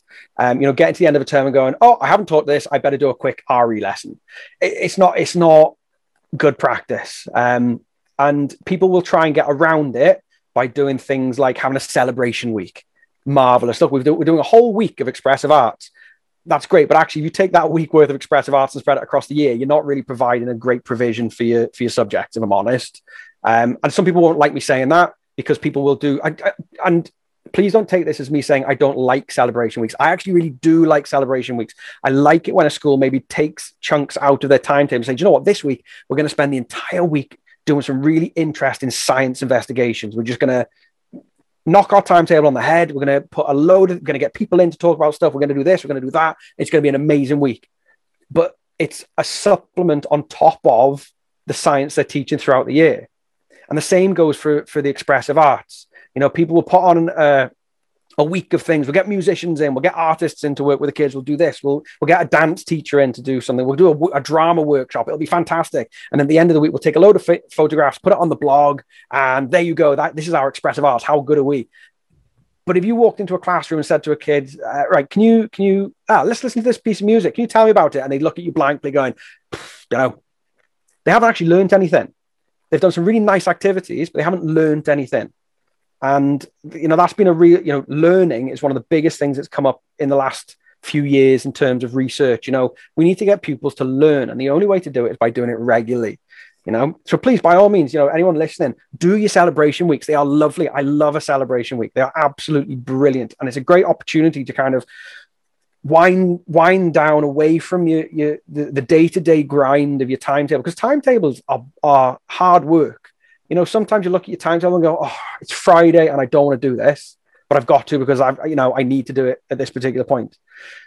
But as long as those things are supplementing and adding on to your curriculum, that's the important thing. I think where people just use them as a tick box exercise, then it's not good quality teaching, because just doing an activity as a one-off, you're not going to learn anything by doing that. I'm afraid. And that goes for every subject.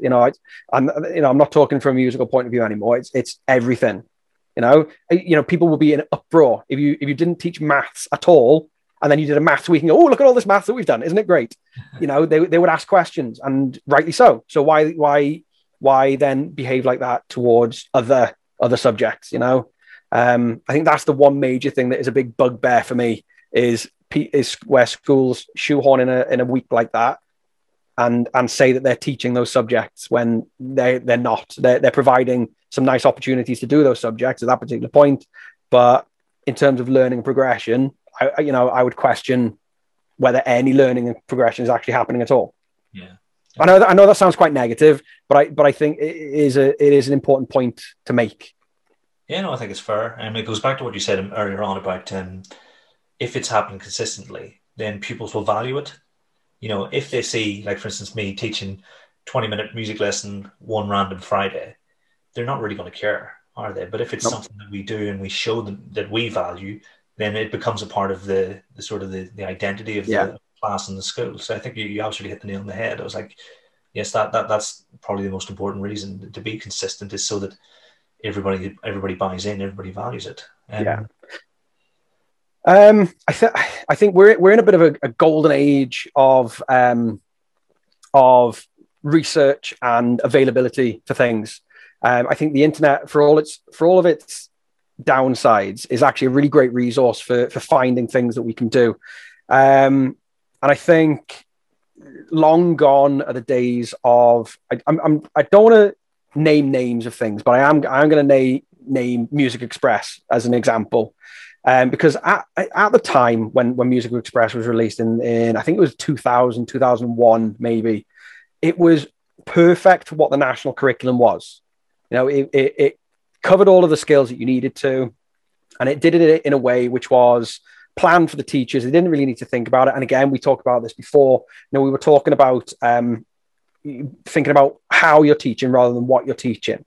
But as time has gone on, and particularly with the internet and social media and things like that, I think a lot of the content for pre-made schemes needs updating. And the danger is that people still fall back on, like I said before, things that they've used for the last 20 or 30 years that are not relevant and contextual to the pupils we have in front of us. And it's all well and good putting a CD into the CD player and putting this song on that you've sang for the last 15 years with your classes. But, some of them are going to sit there and they're going to be like, what on earth is this? What are you making me do?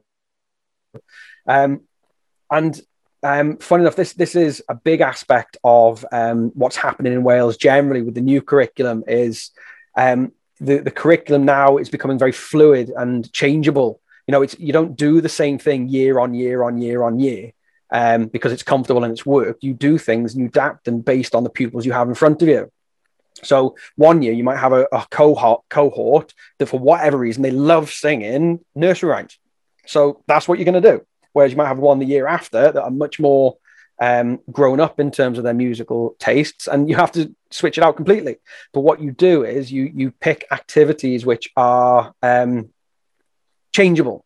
You're not doing an activity because it fits with the sequence of lessons that you took from a book 20 years ago, because it's you're keeping it up to date. So yeah, the other thing that I would probably avoid doing in terms of trying to find things that fit with your theme and topic, and again, themes and topics are questionable. I'm not sure if I'm right to say that, but sometimes the themes and topics that people have been working on are not necessarily the right entry point for your curriculum. I know schools out there do run their curriculums based on a book instead of a theme and a topic, or you get some really kind of outfield things like, here's an object, let's make a curriculum from that, and it can go a little bit in the opposite direction. But I think the topification of music, I think, is one that needs to be avoided, because if you pull in things from a pre-written scheme, it's not necessarily going to be contextual to what it is that those children are supposed to be learning about. And again, if you want them to really engage with something, say your topic is the Romans, and you're suddenly pulling a series of music lessons from a pre-written script, which is totally different, just because you need to teach that skill in music. Well, that doesn't work for me. You can take those skills, take those activities and flip them around, but you need to do that work, I think. So yeah. And do you think it's easier for larger schools to deliver a high quality music curriculum because of the sheer, the number of people they can share the work across? Do you think there's a difference in a one form entry school and what capacity they have? What do you reckon? Yeah, absolutely. And again, this is the difficulty with anything to do with curriculum, is that it's not a one size fits all for anyone, because like you said, I've been fortunate enough to work in both. So currently I'm working in a one form entry school, and the work is massive, but I have complete control over what happens in my classroom. But on the flip side, I've worked in a 2.5 form entry school, and we've planned across like 2-year groups. So I worked with a year 3-4 team. So there was 5 of us. So in terms of workload, it makes work a lot easier, because I would take the music stuff, and I did music and science, I think I did, where someone else would take the literacy, someone else would take the numeracy and the Welsh and whatever. So in terms of resourcing that way, it was much easier. But it was still reliant on, it wasn't massively scripted. It was still reliant on that individual teacher taking those resources and things and delivering them for their class in the way that suits their class, which was quite nice, actually. It wasn't everyone must have this in their book on this particular day, and it must be exactly like this because it must be the same. It just meant that the workload itself was shared out. So yeah, absolutely. I do appreciate that, in terms of smaller schools and workload, music probably is lower down. So I think, there are things out there. But, if, again, talking about investment, there's a music provider called, I believe it is Charanga, is the name of it. And I think if you are part of a music hub in England, I think some of them do actually subscribe to it and you can access it. So, and when I was talking about things being more up to date and contemporary, that stuff is all online and it's really accessible for teachers. So, and it's adaptable as well. There are some things that are in there that are kind of non-topic linked, if that makes sense. It's an activity to develop listening, or an activity to develop rhythm and timing, which is actually what your music curriculum should be, rather than linking every single aspect of it to your topic, because you lose the musical focus, as it were. Nice. So you've almost got, this is the journey that you take to become a more proficient, not necessarily just musician, but appreciator of music. Yeah.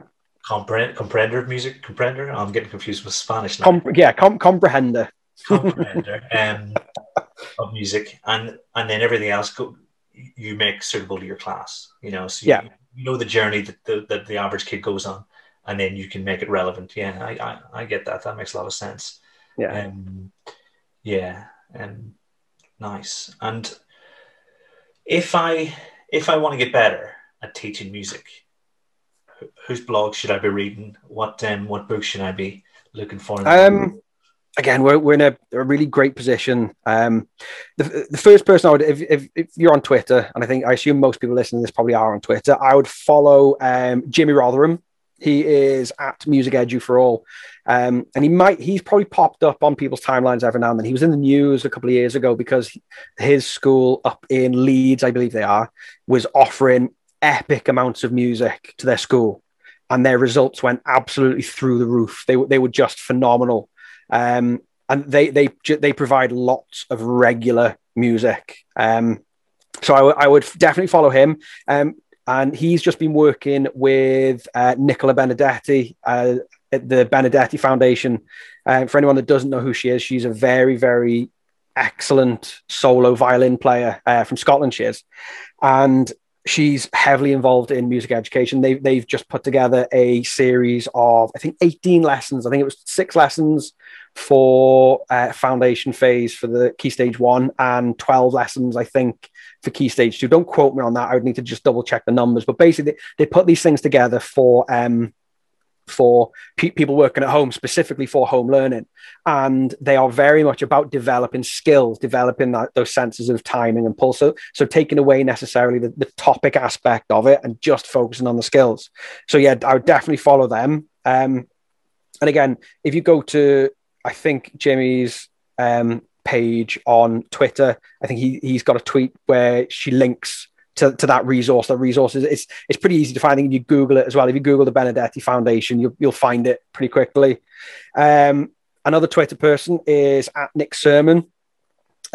He, again, at the start of lockdown, I think it was last year, he started putting together a website called music-education.co.uk. And basically, he's just pooled any free resources he could find for teaching music. And it's blogs, it's websites, it's any kind of resource you could possibly want. Because I think in anything to do with teaching, you say about if anyone wants to improve their teaching of music, well, it's the same as improving a lot of things. You have to do a bit of work. You can't magically become this better teacher. You're going to have to go out and look for stuff. You're going to have to read things. You're going to have to listen to things, watch some videos, read a blog, engage with that community of things, because at the minute, that's our best opportunity for improvement. I've led inset sessions in the last couple of years, specifically on music, because we've had a target of improving expressive arts. And one of the first questions I said was to the staff in front of me, when was the last time you had any training on music at all?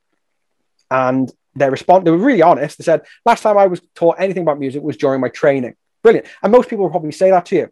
Thing is, their training was 20 years ago. And it's, that CPD in terms of people going out and teaching teachers in that aspect doesn't really exist, because schools have got other priorities, unfortunately. They do. At no point have I said music's the most important subject. I'm aware that there are other subjects. But schools don't go out of their way necessarily to have training in music, because if they've got a day's worth of training, there's probably a lot of other things they could put in there that are going to impact the school. So we need to be going out there and reading and engaging with people online. I think that's the best way to improve practice, and there's a wealth of stuff available on YouTube as well. Just through some simple searches, if I'm honest. And I mentioned this before, if you do want to improve, you have to practice as well. You're not going to wake up in the morning and be a proficient guitar player. If you want to share something, you do need to be one or two steps ahead, and that does take a little bit of work. I think, those who listen to education podcasts in their free time, I reckon they're part of the group who are willing to put that legwork in. So what we'll do is we'll share all the links in the show notes, and then obviously, and maybe give those people that you've named a tweet, when this episode goes out, and then people will be able to join the dots up. Yep. On who they are. That's awesome. And just before you carry on, just a bit of self-promotion. I do write a blog myself as well. My blog is musicularium.wordpress.net, just to put that in. But funny enough, since I've not been physically in school, my blogging output has been minimal, because what I tend to do is I tend to give things a go in school and then write about them on my blog. So it's been kind of on the back burner a little bit, but I mentioned before that I'm going to start tying all those things together as a kind of complete, hopefully readable resource. Again, looking back at timetabling and people being short on time to teach a music lesson, looking at ways that you could put music into your other lessons, so you're still teaching, you're killing two birds with one stone, to pardon the metaphor, as it were, because we do have to be smart in how we approach our delivery of stuff. That's not to say that people should be completely ignoring standalone music lessons. Those things should still happen, but I'm hoping to be able to kind of provide ways in through other subjects that people can get on board with. Yeah, I think the need for that balance comes across quite clearly in what you're saying. But definitely, I think your blog is the first place you got to start. And when you're saying anywhere I can get better at music, well, I do write something. I think you're too modest for your own good, Andy. So your work has inspired many and will continue to do so for a long time. Where do you draw your sources of inspiration from? Um, this is actually a really hard question. In terms of music or in terms of education, or I think you can interpret it however you want to. Freeing it up a little bit. I do take a lot of inspiration from things I see online. You know, I'll happily admit that I see some things that I just think are really great. I think that's how I came across Chrome Music Lab. I was looking for one thing and I happened to find that, and kind of started down that rabbit hole of working out how to use it in my own way. I tend to I fall into things. I kind of just find things randomly. You know, in terms of music, I like to be kind of, I don't know, I take a lot of inspiration from film music and film composers, because there's a lot of narrative in what they do, because that's the nature of the job, you know. Because it leads into a lot of discussion. There's lots of literacy you can do from film music. There's lots of art as well, and I think I take a lot of those aspects, those compositional aspects, and try and kind of put them into how I teach composition as well, because it's all about storytelling. I like that aspect of music. Yeah, it's a tricky question, because I kind of just I explore online a lot. I think because music hasn't necessarily been at the forefront of people's minds, just in terms of development, there hasn't been a huge amount of easily accessible things until very recently. So yeah, I know, I mentioned Jimmy Rotherham before, but I kind of look at look at how he works and his passion and his enthusiasm for it, which is just never ending, and it's massive. And that constant need to drive the importance of it, and just keep on top of the message in that respect. I would definitely say that. So yeah, it is a tricky one. That's actually a really hard question to answer in terms of inspiration. There's one composer who I came across the last 5 or 6 years or so. His name is Eric Whittaker. I'm not sure if you heard of him. He's a choral composer, and one of the things I like about him is he's not afraid of being repetitive with what he does. But you will listen to his music and it feels really deep and thick and harmonious, but it's actually quite simple. The simplicity in it is what I like, and I've taken a lot on board of what he's done. And again, a bit like film composers, I try and add that into how I kind of approach composition and performance as well. Showing that something doesn't have to be complicated for it to be good. You can do. I composed a thing on. It was a meditation on the last post a few years ago, and that was directly inspired by Eric Whittaker, because I've played the last post for the last nearly 30 years. This year was last November was one of the first Novembers in a long time that I haven't played the last post, and I kind of took his idea. Funny enough, I went to see him play. He conducted a concert at the Albert Hall, and I was blown away by the simplicity but the beauty of his music as well. So, right, I wonder if I can do this. Can I compose something that just uses long notes? And it was a challenge, but the upside from it is it's created this really thoughtful and beautiful thing that actually, if you were to give it to other people to say, play this, all they need to do is press one key and hold it down, and it will, and together it would create this really beautiful kind of lush harmony together. And again, I try and take that approach in school by trying to show that it doesn't have to be complicated to be good. You don't have to be sitting on a guitar shredding. You can sit there and play just long notes and it works really well. And I remember he did an interview, and it just kind of, this aspect is kind of me in school as well, generally, is that he did an interview and he talks about when he was at college in America, and he was in his final year, and his professors said to him, right now, Eric, you need to compose something serious. Okay. You need to compose a serious piece of music, okay? He's like, okay, I'll go away and compose a serious piece of music. And he went away and he did not compose a serious piece of music at all. He composed a piece of music called Godzilla Eats Las Vegas. And it... but it is brilliant. Because you watch it, and it's very much a performance thing. And it's about 15 minutes long, but it is absolutely outstanding. It's like watching a piece. It's like watching a film, but audio, like, you know, you're listening to it instead of watching it. I won't spoil it. I'm going to let people go away and look it up, because go and look it up. Go and look up Godzilla Eats Las Vegas by Eric Whitacre. And honestly, you will not regret it, because it is amazing. But I love that attitude where someone had said to him, you need to do something really serious. And he went, yeah, I'm going to do that. I'm going to be really serious, and just went away and did his own thing anyway. And I really like that aspect, you know, just trying to put that into, trying to get that, you know, attitude into the children, saying, you know what, if you want to go and do that, and you like the sound it makes, go and do that. You know, I'm not going to stop you. I'm not, you know, and if you can explain to me how it meets the brief that I've given you, then brilliant. If you can't, then we can talk about, you know, stylistic differences and progress later on. But I just like that attitude of just, yeah, I'm going to not do what you've asked me to do. I'm going to go and do this thing because I like it. And you know, that's something we haven't talked about actually is liking things, doing things that you like.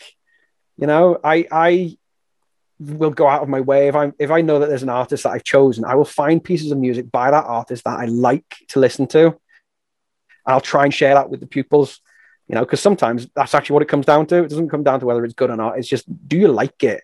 You know, you've created that piece of music on GarageBand. Do you like what you've done? Yeah, awesome, great.